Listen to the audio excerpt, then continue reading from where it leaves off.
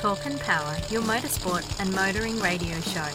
Now on 88.5 FM, The Valley Comes Alive. And podcasting across iTunes and talkandpower.com.au. All right, welcome to the Talk and Power podcast, episode 105, and we've got with us, all the way from the United States, special guest joining us tonight, Luke Newhoff. Welcome back to the podcast.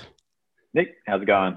I'm going really well, and I must say it was episode 23 when you were last with us. So, oh wow, yeah, 23. So we've another 80 odd episodes since then, and I was just thinking to myself, I was reminiscing really earlier today, thinking that was back in my house and how much the world has changed since 2018. I mean, I must be honest with you, I wouldn't feel comfortable being in such a small room, like that anymore. I just think the world's changed so much, and I'm sure you feel the same way as well. How much the world has changed since we last spoke. Yeah, it's funny actually. When I came to see you last, I think I was just in Australia for about 3 months or so. That's when I was still doing long distance dating. So flitting between Australia and the USA. And now that freedom of travel has really changed, of course. So it's kind of just waiting and seeing when I can get back to Australia for something. But you're right. I think we enforce a kind of social distancing on ourselves a lot of the time. I was just at the track on the weekend and found myself, anytime someone was just a little bit too close, you're taking a few steps, just a little bit of extra space, can't hurt. Yeah. It's definitely changed our mentality around things. Yeah, it has. And I mean, like I said to you back in the day, you wouldn't think twice about being stuck in. That was such a small room that I had back at my house. We're in a studio now, but back then it was that room is literally 2.7, I think it is, by only 3 meters. So, and we were stuck around that table there, but we wouldn't dream about doing that nowadays. I know Todd and Simon probably wouldn't feel comfortable doing the same thing. So it's funny how things have changed. Luke, just tell us, I mentioned before you're in the US, you're in Tampa. Is it Tampa or Tampa Bay? Or they're two different locations, or it's the same thing? Tampa is one city, and Tampa Bay refers to the general area around Tampa City. But what you actually have in the Tampa area is you have 3 different cities. So you have Tampa, which is where I live. Then you have St. Petersburg, and then you have Clearwater. And there are 3 kind of major cities that form a bit of a triangle, and all of those tend to get referred to as the Tampa Bay area, even though, of course, there's rivalry between each of them, and they all like to have their own independent titles. Yeah, okay. All right. Now tell us, I mean, you were, I guess, lucky enough to experience, so your team, Tampa Bay, was in the Super Bowl, and they hosted the Super Bowl as well, and then you went on to win. Tell us what that was like. Oh, that's right. It's a pretty impressive thing to see, and my wife Chancy and I will freely admit that we're bandwagon fans. Once our teams make the final 4 or so, we're right on board the bandwagon. But the whole town changes and gets a new energy. It was actually, I remember the first time someone told me about the way football changes a city when the teams are doing well was Peter Glover, a Western Australian drag racer. He used to say when the Eagles and the Dockers were doing well that everybody just had a better mood around town. And it's really true. When the home team is winning, everybody's just happier. And to have the Super Bowl here, and it was the first time in history that a home team has played in the Super Bowl, that was just, the event grew another set of legs, so to speak. It was, the buzz around town was really awesome. Everybody wearing their Bucks gear. Just the influx of people, good or bad, with the whole COVID situation, of course. But it was interesting to see, even though they didn't have the same, public displays and events that they ordinarily would. It was interesting to see how the atmosphere of the event does take over the city. I'm always interested in sports events and what drag racing in particular can learn from other events and how we can, have an impact on perhaps the towns and the cities where drag strips are. Obviously, that's difficult at the level of, say, a Sydney dragway. Sydney's a big city, but maybe for a Mildura or a Whyalla, those sorts of places, they can really take over a city of a big events coming to town. And it doesn't matter whether it's the Super Bowl or it might be the Easter Supercharged Shootout at Mildura. These events have an impact on the towns where they are. And that's important to learn for drag racing, how to bring the community into it. Yeah, most certainly, most certainly. Just want to touch on one more thing regarding the Super Bowl. Tom Brady, who would be his equivalent in drag racing, do you think? It's easily John Force. Yeah. I mean, it's tough. Like, I think in terms of your goats in drag racing, it's pretty much out of two guys, and you're talking about Don Garlits or John Force. Don Garlits was the technical innovator. He was the one who drove so much innovation in the sport. He came up with so many of the things that we now take for granted, the rear engine dragsters and things like that. And just the performance barriers he pushed were really incredible. Whereas John Force's commercial success, and I think it's very important that John Force came from not a lot. He grew up in a trailer park and he drove trucks for a living, and he was a blue collar guy who worked his way up through the ranks of drag racing to now be in a successful position he is. And I think John Force's story is really important in drag racing now, and that's why people relate to him so much, because he worked his way up into the position he has. He didn't start with an enormous business and go drag racing for fun. Drag racing was his business. Yeah. So as for Tom Brady, I mean, Tom Brady and John Force, I suppose there are some similarities there in terms of their performance at age. Obviously, John Force is about twice the age, not quite twice the age of Tom Brady, but both have shown ways to extend their lifespan in a sport where a lot of others would probably have fallen by the wayside. Tom Brady takes his fitness very seriously. He's constantly working on ways to extend his lifespan in the sport. And I think John Force has done the same thing over the years, concentrated on his body and his mind and making sure he's still capable of driving a nitro funny car. Yeah, most certainly. I mean, it's an amazing story, Tom Brady. I don't follow NFL, but his story is one that I think has people around the world, no matter what corner of the planet you're on, have heard of Tom Brady. And to change teams and bring that success to another team as well is unparalleled, really, in a lot of sports. Like, you think in AFL, hasn't really been done. A lot of people drawing, saying Dusty Martin is the Tom Brady, but Dustin Martin hasn't changed teams and brought that success over with him, or brought that culture and made another team successful. So, yeah, it's an amazing story. I really like talking about Tom Brady, and that's why I had to put it in there, who would be his drag racing equivalent. But it was I thought John Force as well, just for the record as well. So, Hey, Luke, while we're talking US and all the things that are happening over there, we're seeing a growing trend here on even commercial, our commercial free to air TV, Street Outlaws, even though it's on channel 96 over here, Rush. It's sort of gaining momentum over here. What are your thoughts? I know for the purists, they're probably not big on Street Outlaws, but tell us your thoughts on the Street Outlaws product as it stands. Street Outlaws, I think, is the only product in drag racing that's been able to rival NHRA's Camping World Series as a mainstream influential series. People know what Street Outlaws is about. They know the people on the show. I haven't attended a filming of the Street Outlaws show itself. I've been to their No Prep Kings event. And it is interesting to me seeing the fan appeal that those races have. I've never seen a queue for autographs, even at, say, John Force's pit, like I saw for Farm Truck and Asian at the No Prep Kings. I mean, it was an enormous queue. And these guys have this huge following. And look, I think the show itself, while it has the drama of street racing, it's all in controlled conditions. I'd like to see perhaps the show, explaining to people how to go racing if they want, and how to do it in a safe way. I've got my safe drag racing hat on, but also by the same token, street racing has, as much as we might not like it, has always had this sort of underground link to drag racing. There's so many drag races you talk about. You talk about it with John Zappia, starting on the streets of Fremantle, and a lot of these guys, they started out as young guys doing their thing with cars that were too fast for the street and finding their way to the drag strip. So I'm not sure that the show itself has any kind of has more so of a negative impact than anything else. I think street racing is always going to be there.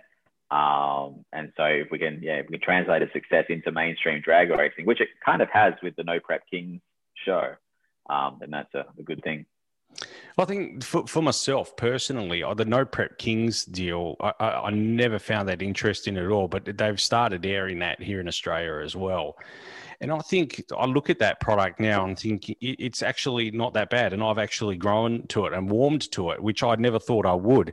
So my view is probably, it's the old adage, any publicity is good publicity. I just think some of the wrecks that we're seeing now, you talk about safety, these guys are getting out of these wrecks relatively unscathed. We saw Kamikaze, that hasn't aired here in Australia yet, but Kamikaze wrote the Elkie off. It was really interesting because that car has always been pitched as the junkyard dog or the entry level car. But when they were pulling it off the track, I noticed that thing had a Hemi in the rails, or maybe it was just my eyes, but I'm positive that thing had a Hemi in it, a nitrous Hemi. So they leveraged the home built sort of aspect. I think JJ the Boss, that series is very much, those cars appear from the outside to be home built. Not convinced that they are, however. Oh, there's some pretty serious safety behind most of them, and they're pretty quick cars.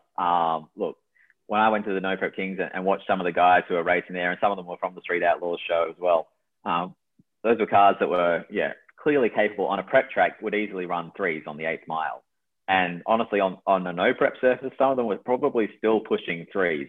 They were, even though there was no times on the scoreboards, they were seriously quick cars.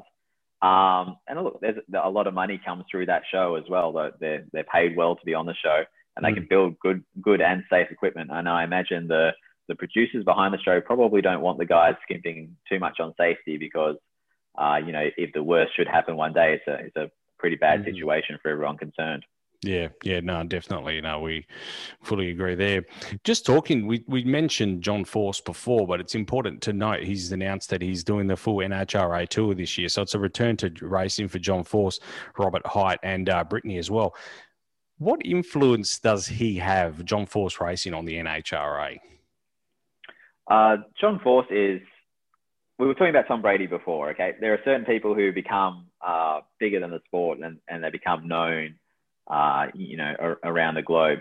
You have Michael Jordan in basketball, you have Tiger Woods in golf, you have Tom Brady in the NFL.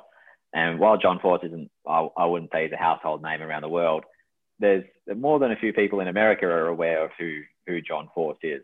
And that's I think his most important role to play in the sport. He is the closest thing we have to a household name in drag racing. So his presence at the NHRA is enormous. There are a lot more people than we think, I believe, who go to drag simply to see John Force. You can see that in the reaction. You can see that in the merchandise people are wearing. He has an enormous fan following. So the sport is better for having John Force in it. There will be one day when he steps aside, and it isn't going to be the end of the world. I hope he'd still be there as a team owner, of course, and his daughter's racing and that sort of thing. And that legacy will pass on. I just think there's always that buzz when John Force is on the track. You see it in, I guess, if I'm taking in for Western Australia, it's the same buzz that happens when John Zappia rolls out onto the tunnel and does the burnout, and everyone watches because they know they're going to see something pretty cool. I hope he's around for a few more years yet, but at the same time, it's not going to be the end of the world when John Force does retire. People often talk about, what will happen if we lose John Force racing, or what would happen if we lose Don Schumacher racing? And the truth is, other teams will step up to fill the gap. It doesn't actually leave a gap; it leaves a vacuum. And other teams do come in and start to play. Potentially, teams that are out-resourced right now realize, okay, well maybe we should be fielding a second car and taking advantage of this, and that will happen. It's just a natural evolution of things. Yeah.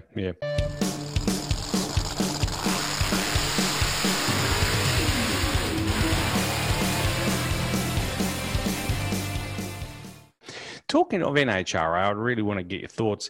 We saw Camping World come in as naming rights this year. To me, that feels like a better fit compared to previous naming rights, and that's nothing against Powerade and those companies, but the Camping World fit seems better. I think demographics have a better match. Is that just me, or would you agree with that as well? No, I would agree with that. I think you just have to walk around the pits at any drag race just to see how many RVs and caravans and things like that are around. So just about every racer there has the toter home and things like that. It's interesting actually just how much money is in the pits. Like we look around and say in the pits of the Motorplex and someone's got a nice trailer. Oh, that's a nice trailer there. You know, they've done all right. Whereas you see the majority of bracket racing teams, for instance, or class racing teams in the NHRA, they've got the toter home, they've got the nice trailer. There's easily six figures in most of the tow rigs. So for Camping World to be involved is a very cool deal. And look, I think like when we had Powerade and Full Throttle as series sponsors over the years, I liked the wording. I liked that it related to the sport a little bit. And I feel like Mellow Yellow never had quite the same resonance in terms of the excitement of drag racing. But also like sponsorship is about changing behaviors, and you want to change the behavior of the people that you're marketing to. And soft drinks are an area where it is possible to change behaviors of the people you're marketing to. So getting them to try Mellow Yellow instead of Sprite or anything like that. So for a company like Coca-Cola that wants to try and boost certain products, and it can use the NHRA to do that. In terms of selling the products directly, I do think that the Camping World match is going to be a lot better for the NHRA. No, and I mean maybe we should look closer to home as well over here as well. There's a bit of a gap. Not to use your terminology, but we've BCF and their parent company, well, not their parent company, but Super Cheap as well, are now sort of looking for their next venture, I guess you could say, with supercars going down the Repco road. So it'd be good to see, that BCF and Super Cheap tie up, because they're the same company. Maybe there's a door open there for 400 Thunder or the Andra series. I'd really like to see that, because when they announced that, I said that feels right. That has a certain click to it to me. So hopefully we can do the same here. I sincerely hope anyway. We talked about Orlando before. It's not too far. I worked it out. It's only an hour and 40 minutes away from Tampa. So I did the actual Orlando Speed World Dragway, sorry. Big event coming up there. The CTEC World Door Slammer National. So Pro Stock, for the win in Pro Stock, it is $75,000. That's huge. And in Pro Mod, it's $50,000. The factory shootout is $10,000. Top Sportsman, $10,000. Comp Eliminated, $10,000. Super Stock, $10,000. And Pro 632, $15,000. Tell us your thoughts. I mean, I guess he's in many ways you're in the same space as Wes Buck. He's one of the guys behind this event. Tell us, what's the feeling like having something like this in the lead up to the NHRA? I mean, it's a big ticketed event. Have you been able to get to this? Yeah, I went to the World Door Slammer Nationals last year. Really cool event. They took a bit of a different approach. Wes promoted another event over in Denver at Mile High Raceway. It was in the middle of the year, and it was a little bit tough for racers to get there at times because it came in the middle of a lot of different series. So I think Wes had a bit of a chat to the racers and found out, is there a better time we can do this for you guys? And the week before the Gator Nationals, when everybody wants to do testing anyway, they're already in the general area of Orlando. Gainesville is only about 2 hours from Orlando. Works out a lot better. So as a result, there was an instant increase in teams last year. And they did a lot of things right with the event last year. One of the best things they did, I think, from a fan approach, and I hope they get rewarded this year with a few more spectators attending, was running back-to-back Pro Mod and Pro Stock sessions. So they opened up with Pro Stock, and then they had a Pro Mod qualifying session, and then they went straight back into Pro Stock. They said to the teams, hey, turn around quick like you would for the NHRA, and we're just going to keep the show running. And it worked out really well. It was just a superb show in terms of qualifying night. So looking forward to this year. A lot of teams on the property again. Some teams take it super seriously as an opportunity to get some big dollar prize money. I think a lot of teams will say they're there for testing, but by the time you're into maybe the quarters and the semifinals, they're perhaps starting to look at the money a little bit more seriously. Yeah. So it's going to be a really cool event. Last year, Jed Coughlin won in pro stock and Alex Laughlin in pro mod, actually, which is funny because he dabbles in both. But great guys, and it was really good to see those guys take a win. I thought to myself, I wonder if Jeg would be reconsidering retirement after that big win, but I don't think he has. But anyway, it's a big event, and I listen to the Westbuck podcast from time to time, and he certainly builds up to the event. And I think this, we'll talk about Lights Out a bit later on, different type of event completely. But I think, the big money sort of prize money events that we're seeing really gaining some exposure even over here in Australia. So it's really, really great to see that event getting legs again this year. All right, Luke. Well, look, we'll take a short break here and we'll be back with more. We'll focus on WA drag racing right after this.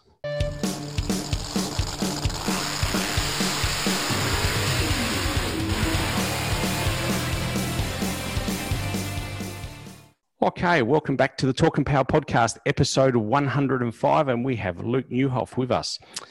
Luke, thanks for joining us. As I said, tell us a little bit about what you're up to these days anyway in the US. You're still putting together a magazine from the United States, but it's a focus on Australian drag racing. Tell us a little bit about that. So basically, look, I've been remotely working on the magazine for a lot of years, and some might argue even in Perth, you're remotely working on the magazine most of the time, which is the truth of it. Aside from being able to photograph some races at events at the Motorplex, really just about every part of the magazine was done remotely. It was from Perth, it was sent to printers in Melbourne, and from Melbourne, it went to Sydney, where Grant Stevens sends out the subscription. So the leap to doing it in the USA actually wasn't so bad.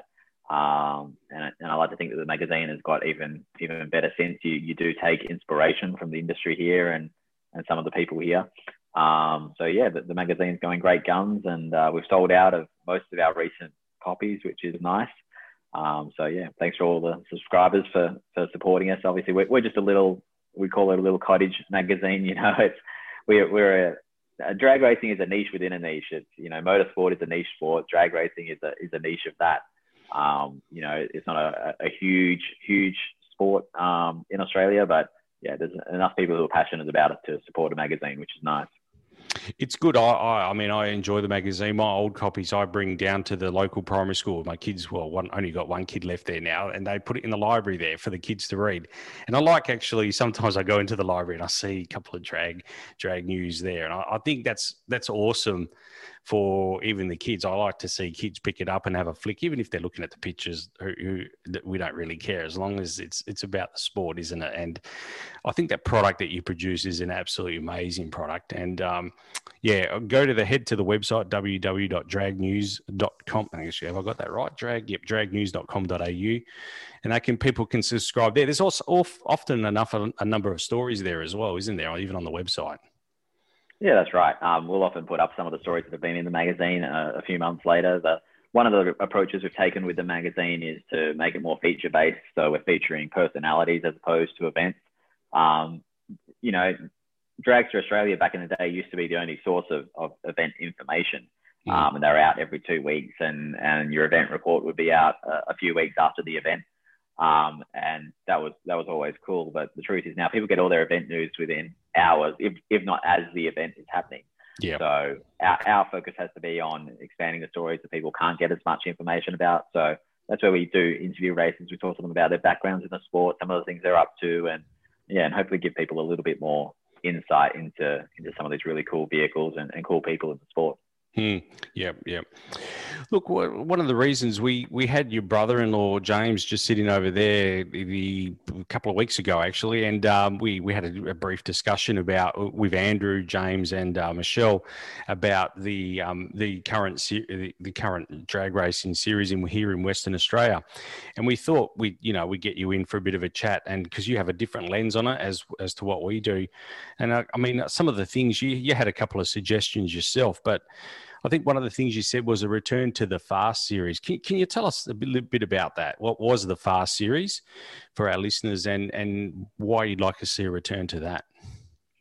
So the Fast Series is also known as the Fast Fridays.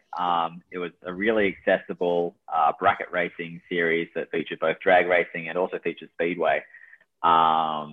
Really, just a short format, generally running from 6 o'clock to 10 o'clock on a Friday night. But they had all sorts of classes for street cars, sport compacts, nostalgia cars, like the old school cool stuff. And the same thing on the speedway side. They had a lot of divisions that they ordinarily wouldn't have at their major shows. And I think it was a really important part of building the grassroots of both sports and letting as many races as possible use the wonderful facility that is the Motorplex. Now, a few years ago, I think it was the season after the WA government took over running the venue. They looked at some of the sums and look, they weren't losing money at the time. They weren't making a lot of money. That was also in a season where a couple of them got rained out. So I think the numbers were perhaps skewed a little poorly in terms of the Fast Series favour. But I also think that in a season where it wasn't so badly affected by rainouts, and especially now with the economy starting to pick up a little, I think the Fast Friday or Fast Series is something we need to have back just to give people a place to race their everyday street cars. I think that's one of the great things about drag racing is how accessible it is. And truth be told, I'd like to see, say, the upper dial-in limit in Super Street also being raised so we can have people, like if somebody goes out and buys a brand new Ford Mustang, for example, it's a great sports car. It's a lot of fun. And I'd like to see them be able to use that on the drag strip. And drag racing should be promoting itself as the sport where you can bring any decent car down and instantly be a part of it. To have that accessibility available to people, I think would be a huge boost for the sport. Mm. One of the things that Simon said here as well some time ago, even in Super Street, he goes, it's about capturing those people and making them part of the sport for a long time, or a long term. And he said one of the ways of doing that was maybe mandating a cage of some description, even for this, bringing the cage for slower vehicles as well. He goes, once someone makes that commitment to put a cage in their car, you've got them because they're committed to the sport from that point onwards.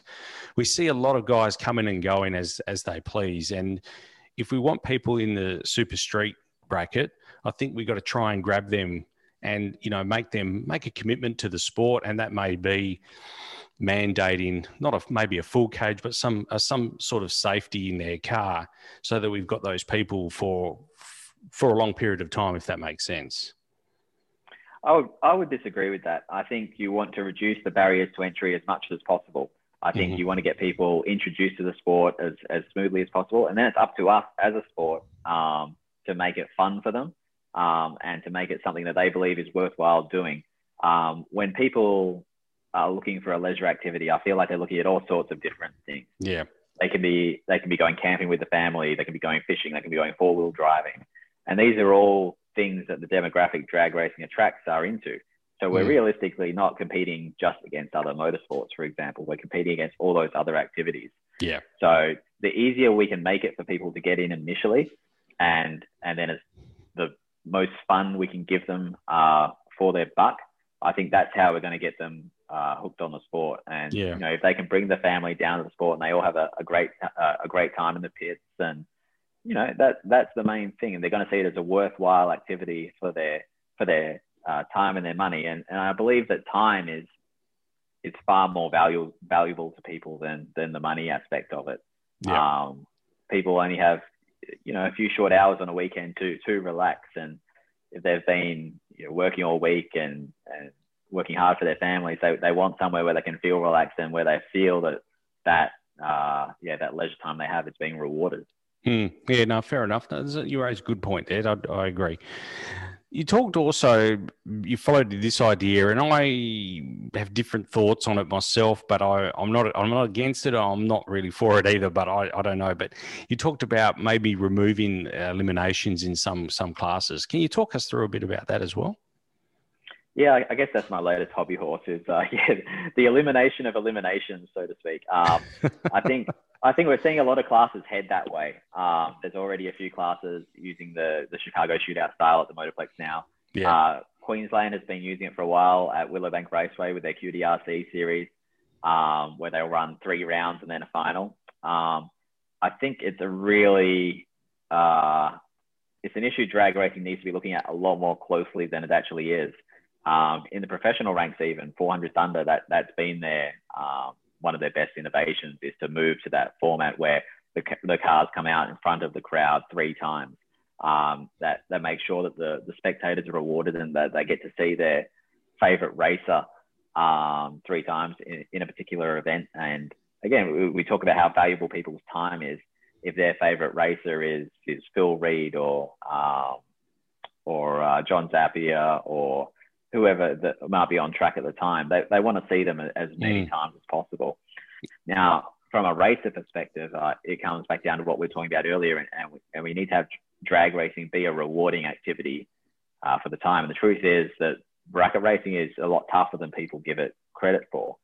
Now, if someone invests a little bit of money, okay, they've built a super street car or maybe a modified bike, and they go racing, and all of a sudden their first round cannon fodder as they're learning the sport, it's going to be tough to keep those guys enthusiastic about coming back. And we like to think we can tell them, oh, just keep at it and all that sort of thing. But I hate to think how many races that we've lost over the years because they become a little bit impatient with trying to learn while they're being bundled out in the first round every time. Now, by its nature, eliminations gives more experience to those who do better. So the better you do, the more racing you get to do, so the better you become. Guys who are making semis and finals in fields that have 5 rounds at a time, you know, it's realistic they're making anywhere between 30 to 40 runs a season in eliminations to getting that experience. If you're getting bundled out in the first round every time, you know, you're going to get perhaps less than 10 runs in a season where you're in eliminations. Now, eliminations to me is the fun bit, or racing, I should say, is the fun bit of drag racing to me. Qualifying, I could give it a take it after a while. When I used to race a modified bike, 3 qualifying sessions was too much for me. And especially if you had a bad day, you might have a red light or some bike troubles in the first round. There was nothing more frustrating than you're out in the heat all day, you set up, and then you get bundled out in the first round. And I can imagine how frustrating that is if new racers are bringing their family down to come and watch them race, and the kids are at the track and trying to be involved in the racing, and time after time after time, they're going out in the first round. So if we shift to a shootout format where at least they can get more experience in actual racing and be a part of the event the entire way through, I think that's really cool. I mean, you just got to look at any other motorsport. Like if you go road racing at Barbagallo, it's not as if they're cutting the last bike off the field every lap and saying, okay, off you go. You didn't do well enough, go home. That's not going to help them improve. And it's the same situation in drag racing. Yeah. No, agreed with you there. I still think there's probably some events where I like to see the Western Nationals, even Group 2. I think they still need to be eliminations, but I do agree with you. Their sentiment, even in some of the national opens, should be that in that way. And I think Ray and his team are slowly introducing that. We've seen a number of brackets this year in a round robin format. So, and hats off to the Motorplex for trying it out. It's been a trying year for the Motorplex, and the team down there have done a magnificent job. And absolutely, we should add that as well. So they've done a really great job. The other thing is you also mentioned some of the WA, the Premier brackets, SummerSlam and the Nitro Series, but you're talking about a heads-up, a conversion of those brackets to a heads-up format. Tell us a little bit about that as well. I think we're seeing a real change in the way that the sport's presented in WA right now. So to go back and do a little bit of a quick history lesson, the Premier bracket in WA was always Top Comp in the past. Now, that was an innovation by Gary Miosevich and the other people promoting the sport at the time to have as many blown cars as possible out on the track as much as possible, entertaining the fans, in addition to whatever feature they were bringing in for the event, which was another of their trademarks, having something different each time for people to see. So as the sport has grown in Australia and things have changed, and now, especially with COVID making it almost impossible to get different features for events, we're seeing this growth of our own heads-up brackets in Western Australia. First with the SummerSlam, which started, I think, about 4 years ago, as a heads-up series for the top door slammer guys. And we've now seen it with the BME Nitro Championship as well, where we had that critical mass of cars starting to attend, where they said, hey, like, we might be able to make a championship out of this. Now, the cool thing about when you do that sort of thing is that it snowballs and gains momentum, and people see that there's a series available. And all of a sudden, somebody who perhaps had dreamed of running a Top Fuel dragster or a Nitro Funny Car in a series and never had the finances or resources to do so on a national scale, and to run Top Fuel on a national scale takes an enormous amount of those.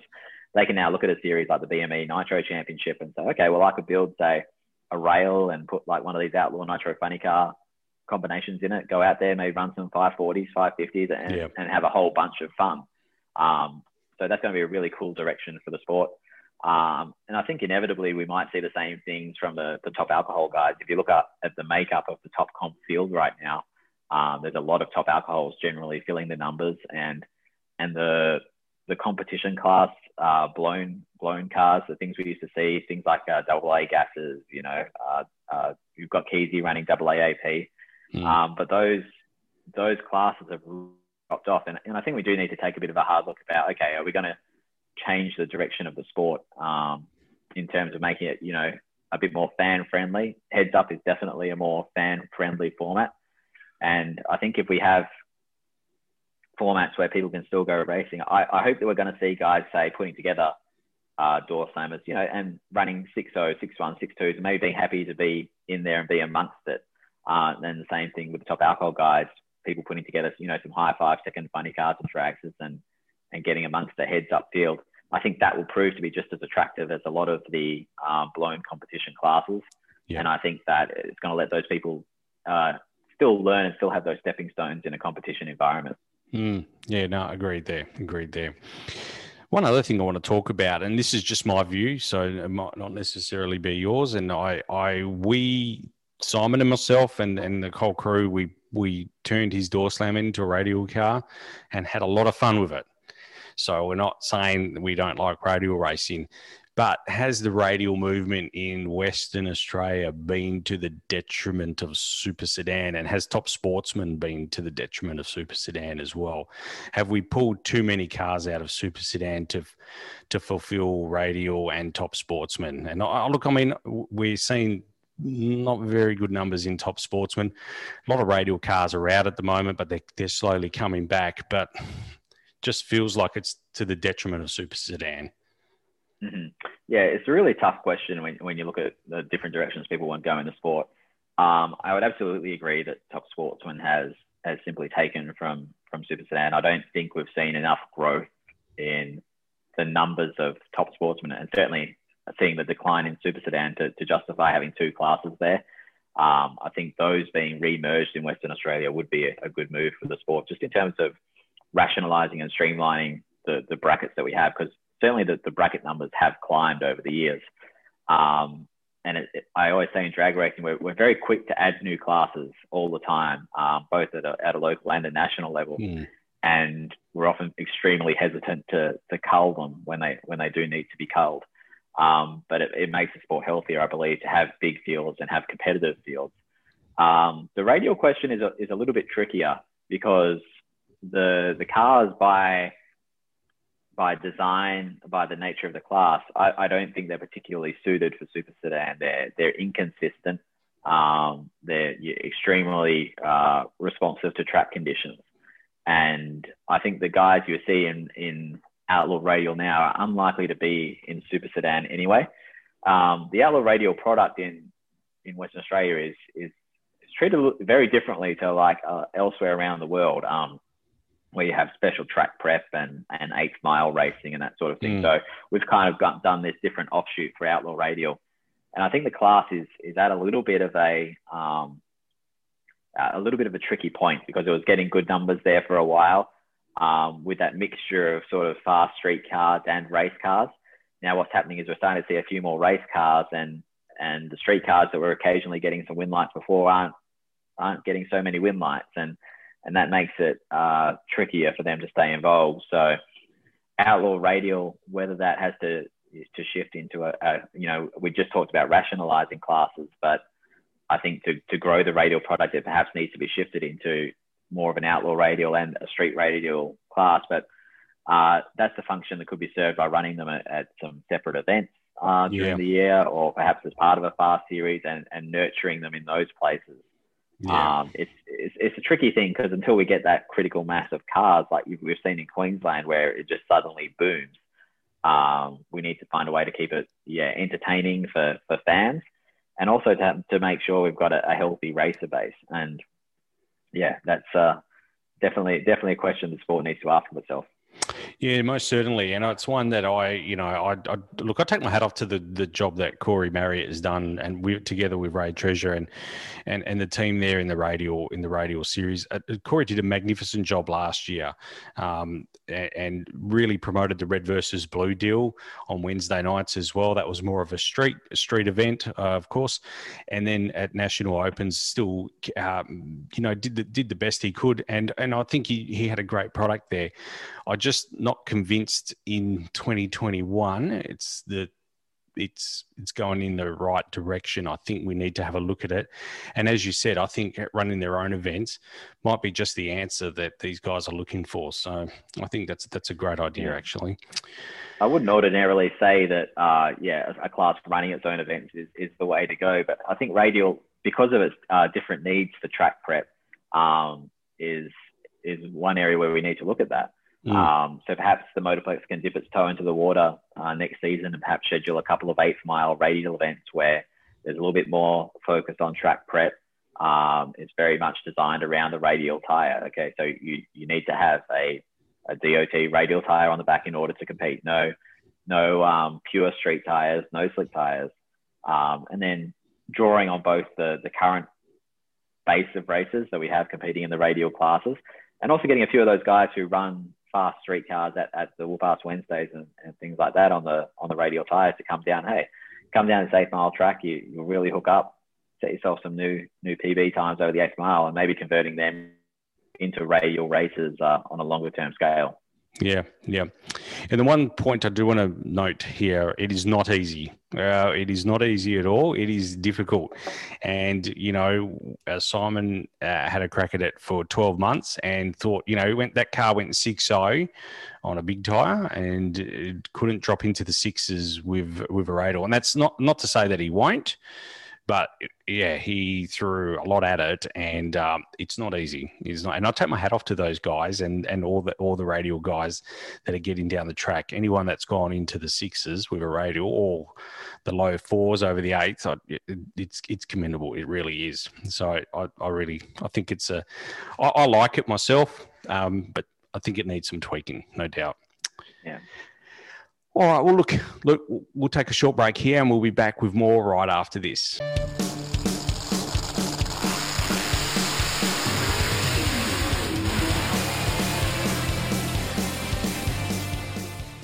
All right, welcome back to the Talk and Power podcast, episode 105, and we are joined by Luke Newhoff all the way from Tampa in Florida, the United States.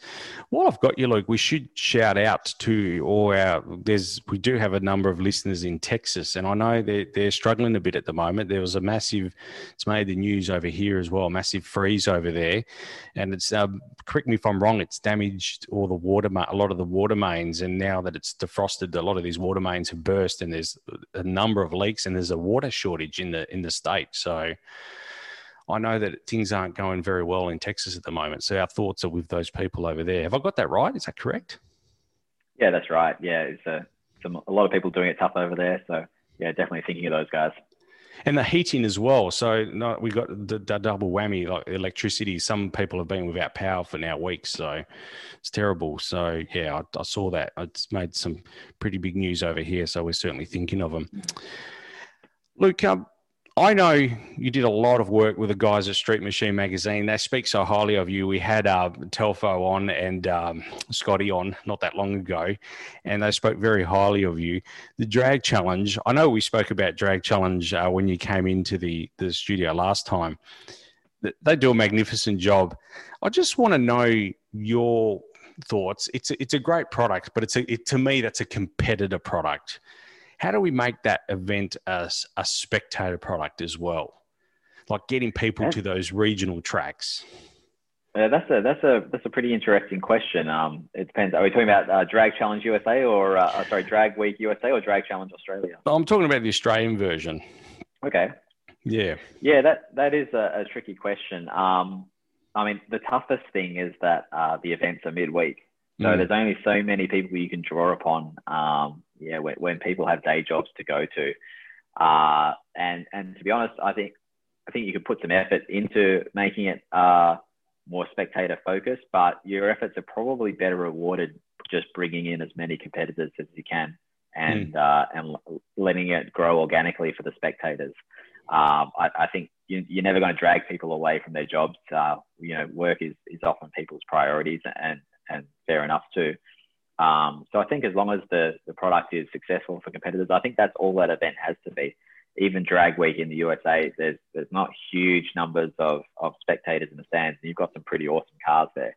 I think I've only seen one track ever get close to what I would say is a kind of a full grandstand, and that was Great Lakes Dragaway of all places in the middle of the week, and for some reason they just packed the joint. So some tracks like to promote it as to get a few extra dollars in terms of the spectators, but look, I think making the event as awesome as you can from a competitor experience needs to be the priority. Yeah. No, I love it. I think it's awesome. And to be honest with you, Simon and I have spoken about it very recently. He's been speaking with Boris, and they've sort of spoken amongst the two, Boris Viskovich, that is from Street Machine as well, trying to get a WA version of the event happening as well. Clearly, we're hampered by the fact that we only have one track, but that doesn't, in my view, that doesn't need to be a huge problem. I think the event would need to be a little bit different, where we're, instead of we race every day at that track, or so they have to go out to, for argument's sake, a town like a 2J, and they put down the main drag of 2J, then head back to the Motorplex.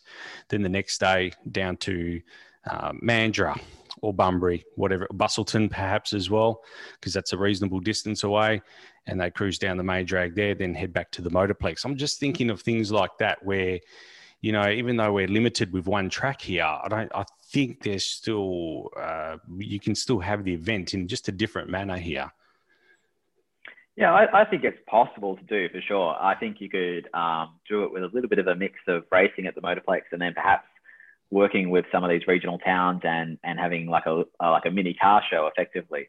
So they could race at the Motorplex during the day, head to a regional town, set up for a display at night, which is compulsory for cars to attend. And then once the display finishes up, okay, well, you can head straight to the Motorplex if you want. Basically, you can head anywhere you want as long as it's not home or something like that. Yeah. And I think you could actually pull it off perhaps over 3 days. Maybe you start on a Wednesday. You race Wednesday day before the street meet at the Motorplex, so that you're reducing your costs a little bit there. You're heading out somewhere at night, like you say, head to 2J, put a display on in the main street, something that people can follow a little bit. Make sure that the road trip sections include some really nice and beautiful sections of country for people to see, because I think that's an important element is seeing parts of the world that you don't ordinarily see. And I think it's definitely possible to pull off at the Motorplex, and we've got more than enough fast street cars in Western Australia capable of competing. No, definitely.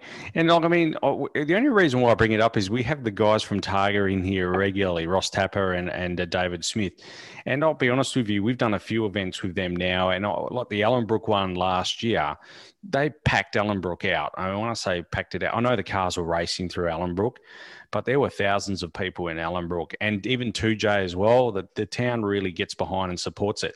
The only reason why I bring it to light is that those particular towns, those ones that I happen to mention, Bunbury, Ellenbrook, and 2J, the shires and their local councils get behind those sort of events. So that you've already got them they're already sold those guys and girls from those shires. So it's a bit of a no-brainer, really, to get them to support this sort of event as well. I don't think would be too difficult, to say the least. Yeah, I agree. And maybe there's some creative thinking we could do. Like, it's kind of impossible to set up a no prep situation because we don't have really safe enough roads. But hey, maybe we do the 60-foot challenge or something like that, where we could prep a little section of road and let them have a crack and run a little bit of an event there. Whether something like that would work, I don't know.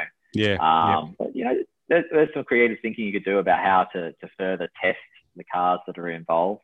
And look, the event is basically about just absolutely confirming with no doubt these are street cars, and then you can do these street sections, and they also do this awesome drag race stuff. So yeah, the more fun you can have around that, the better.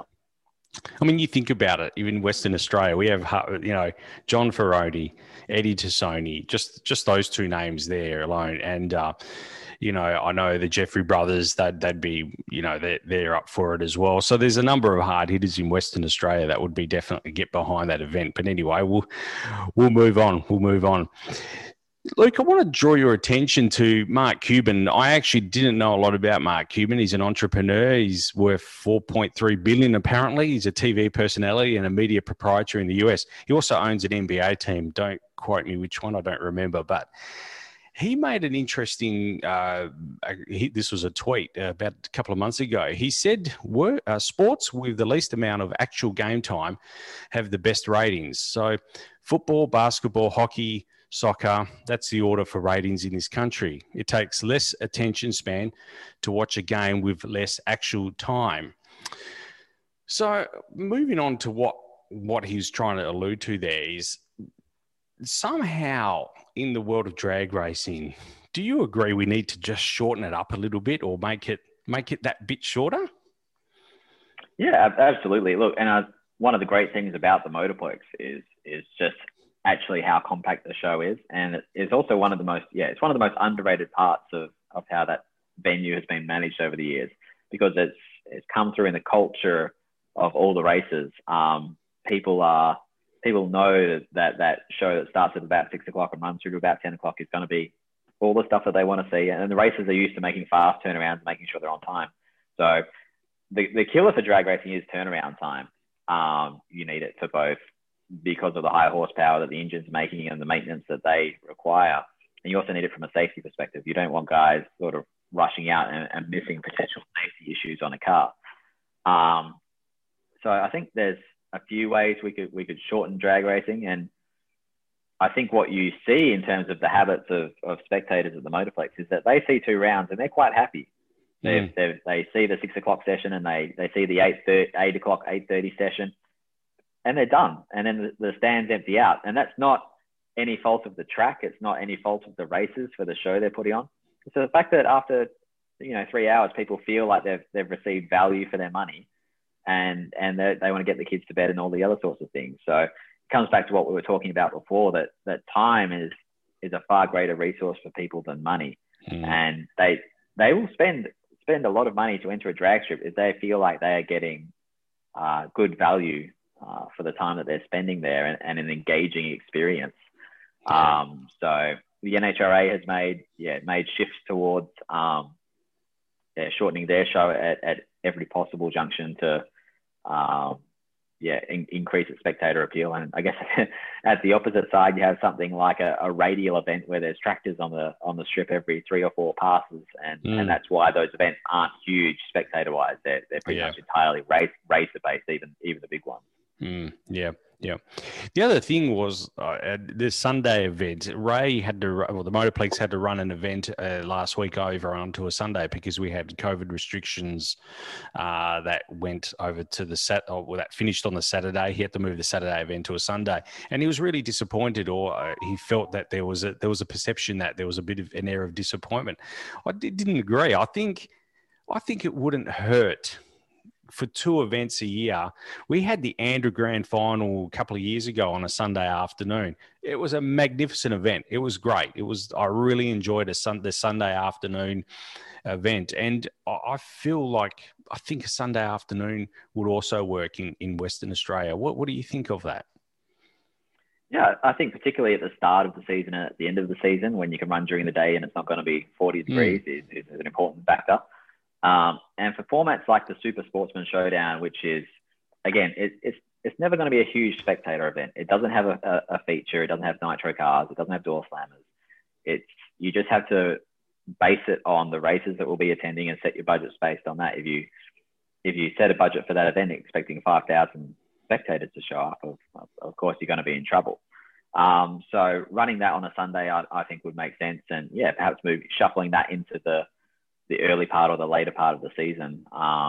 Especially if you can keep it nice and tight. If the track can keep its costs down for the day, and they can make a little money just on what they're getting at the competitor gate, then the Sunday afternoon format would perhaps work well. And there's ways to perhaps you tie it in with a hot rod show or something like that, and maybe attract a few of those people who are looking to do something cool on a Sunday.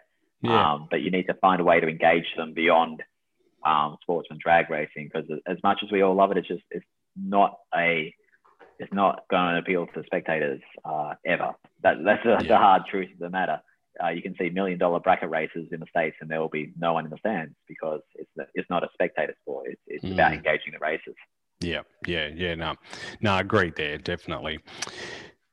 One thing I want to talk about as well, we talked about radial racing for a little while here. I want to go to Lights Out 12, not so much the event itself, but Donald Long. I still strongly believe we need a Donald Long in Australia. Probably not as exactly the same, obviously, but we were graced by the guys, Sam Skoudas and Vic Baralos. I'm not saying that they're like Donald Long, but they had the ability to draw a crowd or to get the attention of people. Do you think there's a need for someone like Donald Long, a promoter in Australia, to take on the radial racing? I think what Donald Long is good at doing is engaging his racer base and making them think that they're the best and the baddest guys out there. And drag racing is an ego sport. Everybody is racing because of their egos.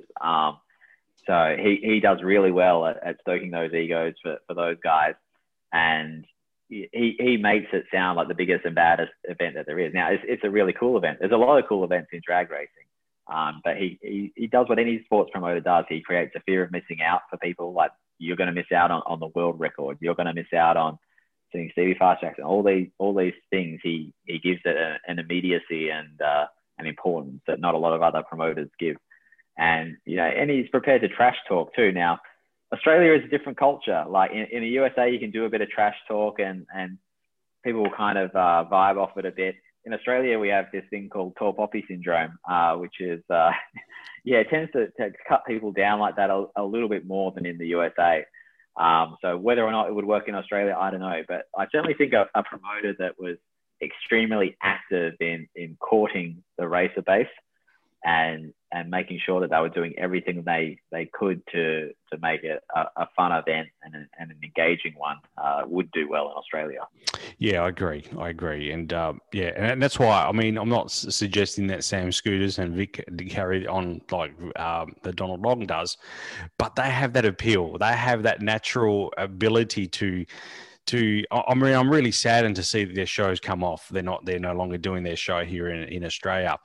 I just felt that those guys needed someone to package up what they were trying to do and present it in a more concise manner. I guess that some of their shows went like well over 2 hours, but I think those guys have certainly got it there. I'm a big fan of Sam and Vic, and I'm a huge fan of Donald Long. I don't agree with what he says, but I like his ability to make me, I feel like I'm going to miss out. I'll have to watch part of Lights Out on this weekend because I'll feel like I'm missing out if I don't. Stevie Fast is going to do something, or, he really hypes it up as well. And I love the way how he even screen dumps people that message him that might not be appropriate, or their demands are inappropriate. He'll screen dump that and put it on Facebook for everyone to see. So I think he does a magnificent job. I really love to get over there one day and meet the man, to be honest. Have you met him before? I think you have, haven't you? I have not met him, aside from Sign On in the Tower is about it. So okay. Yeah, but he's at an event, he's busy, running the event. That's what he does. Like, while he's a bit of a goof on Facebook, at the event, it's all extremely serious, and he's making sure that everything runs to a T. So look, and radial drag racing has been such a growth area for the sport, and the constant push for records. I think the next challenge for radial racing is they will hit the 340s eventually, maybe very, very soon. And it's how long they can keep sustaining this sort of record pace, which has always driven that fear of missing out amongst spectators and racers. So whether or not they can find a formula, and I mean, Brian Loans wrote a little bit about this, kind of what comes next for radial. Like, eventually, if you push that pace too far, you're going to lose a lot of the people at the bottom end of the field. They're going to give it up too hard. So whether the sport of radial drag racing, and I always say it's its own separate world away from slick tire drag racing, whether it can survive that transition is going to require some different kinds of promotion, perhaps, and some new ideas. Yeah, and I agree. We're seeing some of those cars now are just, I think 340s are a formality. I don't know if it'll be at this event, but it's certainly a formality in the next year or two. Well, I remember when Mark Mickey went in the 60s, it was phenomenal, absolutely phenomenal. And now we're talking about going 40s. So, it's going to happen. But I think we've lost a lot along the way. And I think, a lot of guys will not lose interest, but, go elsewhere. So, I guess that is the fear that's one of the things that can happen in this sport, can't it? Yeah. And look, to be honest, I think 340s would have already happened if the rules were completely open. While it's called sort of radial versus the world, has sort of outlaw sound to it. The combinations are actually all very strictly managed to try and keep things as even as possible. They want to keep the nitrous cars the same as running the turbo cars, the same as the small blocks, and so on. So you had David Rees, for example, putting that Noonan small block into the car and running extremely quick to start with. And then he got what they like to call the lead trophy, which means he did really well. And then you're given a extra weight for the next event. And so he switched back to the wedge. That kind of thing means like that the records aren't pushed as far as they potentially would be. And maybe that does help nurture that bottom end a little bit. But still, the pace that is required now in the top levels of radial drag racing is pretty incredible. Yeah, no, certainly. We talked a little bit about Facebook. I just want to know your thoughts. I know, have you heard of what's happened here in Australia? Basically, I have. Yes, it's quite incredible. I just wanted to know what your thoughts were on it. Well, somehow Drag News Magazine survived this great culling of news websites, which we couldn't exactly believe in. We're not sure if it's because I'm a moderator on there and I'm based in America, whether or not they couldn't do something there. But look, what these actions by Facebook say to me is that it means we can't rely simply on Facebook to promote events, to promote race teams and things like that. You need to have a diverse way of promoting what you do, whether that's as a tracker or as a racer. I think in recent years, we've become very reliant on Facebook because it gives us some nice little numbers and we feel good about it. And we say, oh, we reached 3,000 or 4,000 people here. But in terms of meaningfully engaging those people, things like having, good and healthy email lists for your track or for your team, making sure you're still doing the little 1%ers like shopping center displays and all those sorts of things. That's all vital still in promoting events. Being stuck on one form of marketing like social media isn't healthy in the long term. So in terms of what Facebook has done and how that impacts drag racing, I think it just puts the importance of making sure all of the marketing resources we put into the event are still as strong as they can be. So that includes track websites. I feel like some track websites leave a lot to be desired in terms of the information they give people about an event. It should be saying, who's going to be there? What can they see? What time is it going to be? How do they get there? Where do they go once they're in there? These are all questions that new spectators ask. Yeah. And often we don't give them that very basic information. You can look at any major event now. And I use the example of, I think it was a gaming, online gaming website that I saw without we're having a big event. And I mean, it put drag racing websites to shame simply because of how much information they were giving people about who was going to be there and what they could see. And just, it presented very professionally. Yeah. So the more thought we can give to that area and making sure people have as much information as they can, in lots of different areas is pretty important. Yeah, I agree. I'll be honest with you, Luke. Talk and Power relies heavily on Facebook as well. A large percent, I won't say a large percentage, but it's a considerable percentage of our downloads to our podcast come via the Facebook page. So when we share it, when we drop an episode, a lot of the links come via Facebook. So we missed out on getting cold as well. So that we're thankful for that. But I mean, the time might come where we are, and you're right, we need to look at other avenues, and it's not just the tracks, it's everyone involved in the sport needs to be on their toes. And I'm going through it right now. I don't know where we're going to go, but we need to do something, because you're right, we can't rely on Facebook. We just can't do that anymore, because it's this path we're going down, I can't see this changing anytime soon. Let's put it that way. So, well, from a racer perspective, I guess we often have people say like, "Oh, did you see the news? Like, we got a new car." Like, and it's like, well, I didn't see it because you only put it on Facebook, and we are Facebook users just like everybody else, and we only see what Facebook wants us to see. We don't necessarily see everything that comes onto Facebook. So as a magazine, we love it when people send us an email or something like that and just let us know what they're up to, because it's engaging us directly. When you put information up on Facebook and things like that, you're leaving it up to their algorithm as to whether or not people are going to find out.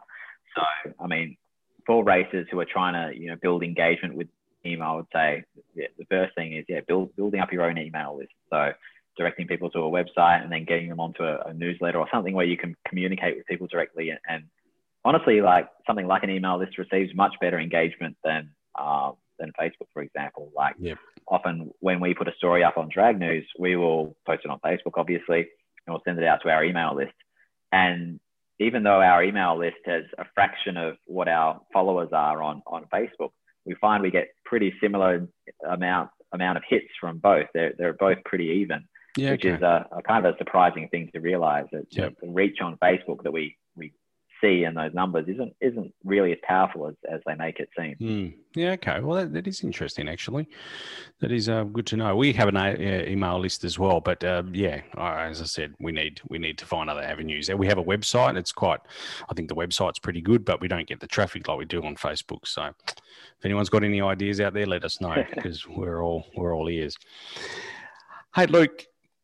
It's been over an hour, actually. So, look, I know it's early Sunday morning over there, so I'll let you get back to it. But just tell us quickly a bit about dragnews.com.au. That's where we can subscribe. I'll have to renew my subscription because I've been very naughty and let it run out. So I'll get onto that tonight or tomorrow morning and renew my subscription there. Anywhere else we can find info on what you're doing? You have a Facebook page, American Drag Racer, as well. How's that one traveling? Well, that was a little bit of an experiment for a while, but generally focusing on Drag News magazine right now. So dragnews.com.au is the website where people can go and read articles and purchase subscriptions to the magazine. And follow us on Facebook while we're still there and check us out on there. Anytime you have news or anything like that, send us through an email, press@dragnews.com.au, and we'll be happy to help promote your team. Yeah, no, definitely. That's great. All right, Luke. Well, look, thanks for joining us on the podcast once again. We really enjoyed that. I hope you had a good time as well. And look, we shouldn't let it go 80 odd episodes before we catch up again, 82 to be exact. So we'll have to catch up earlier than that.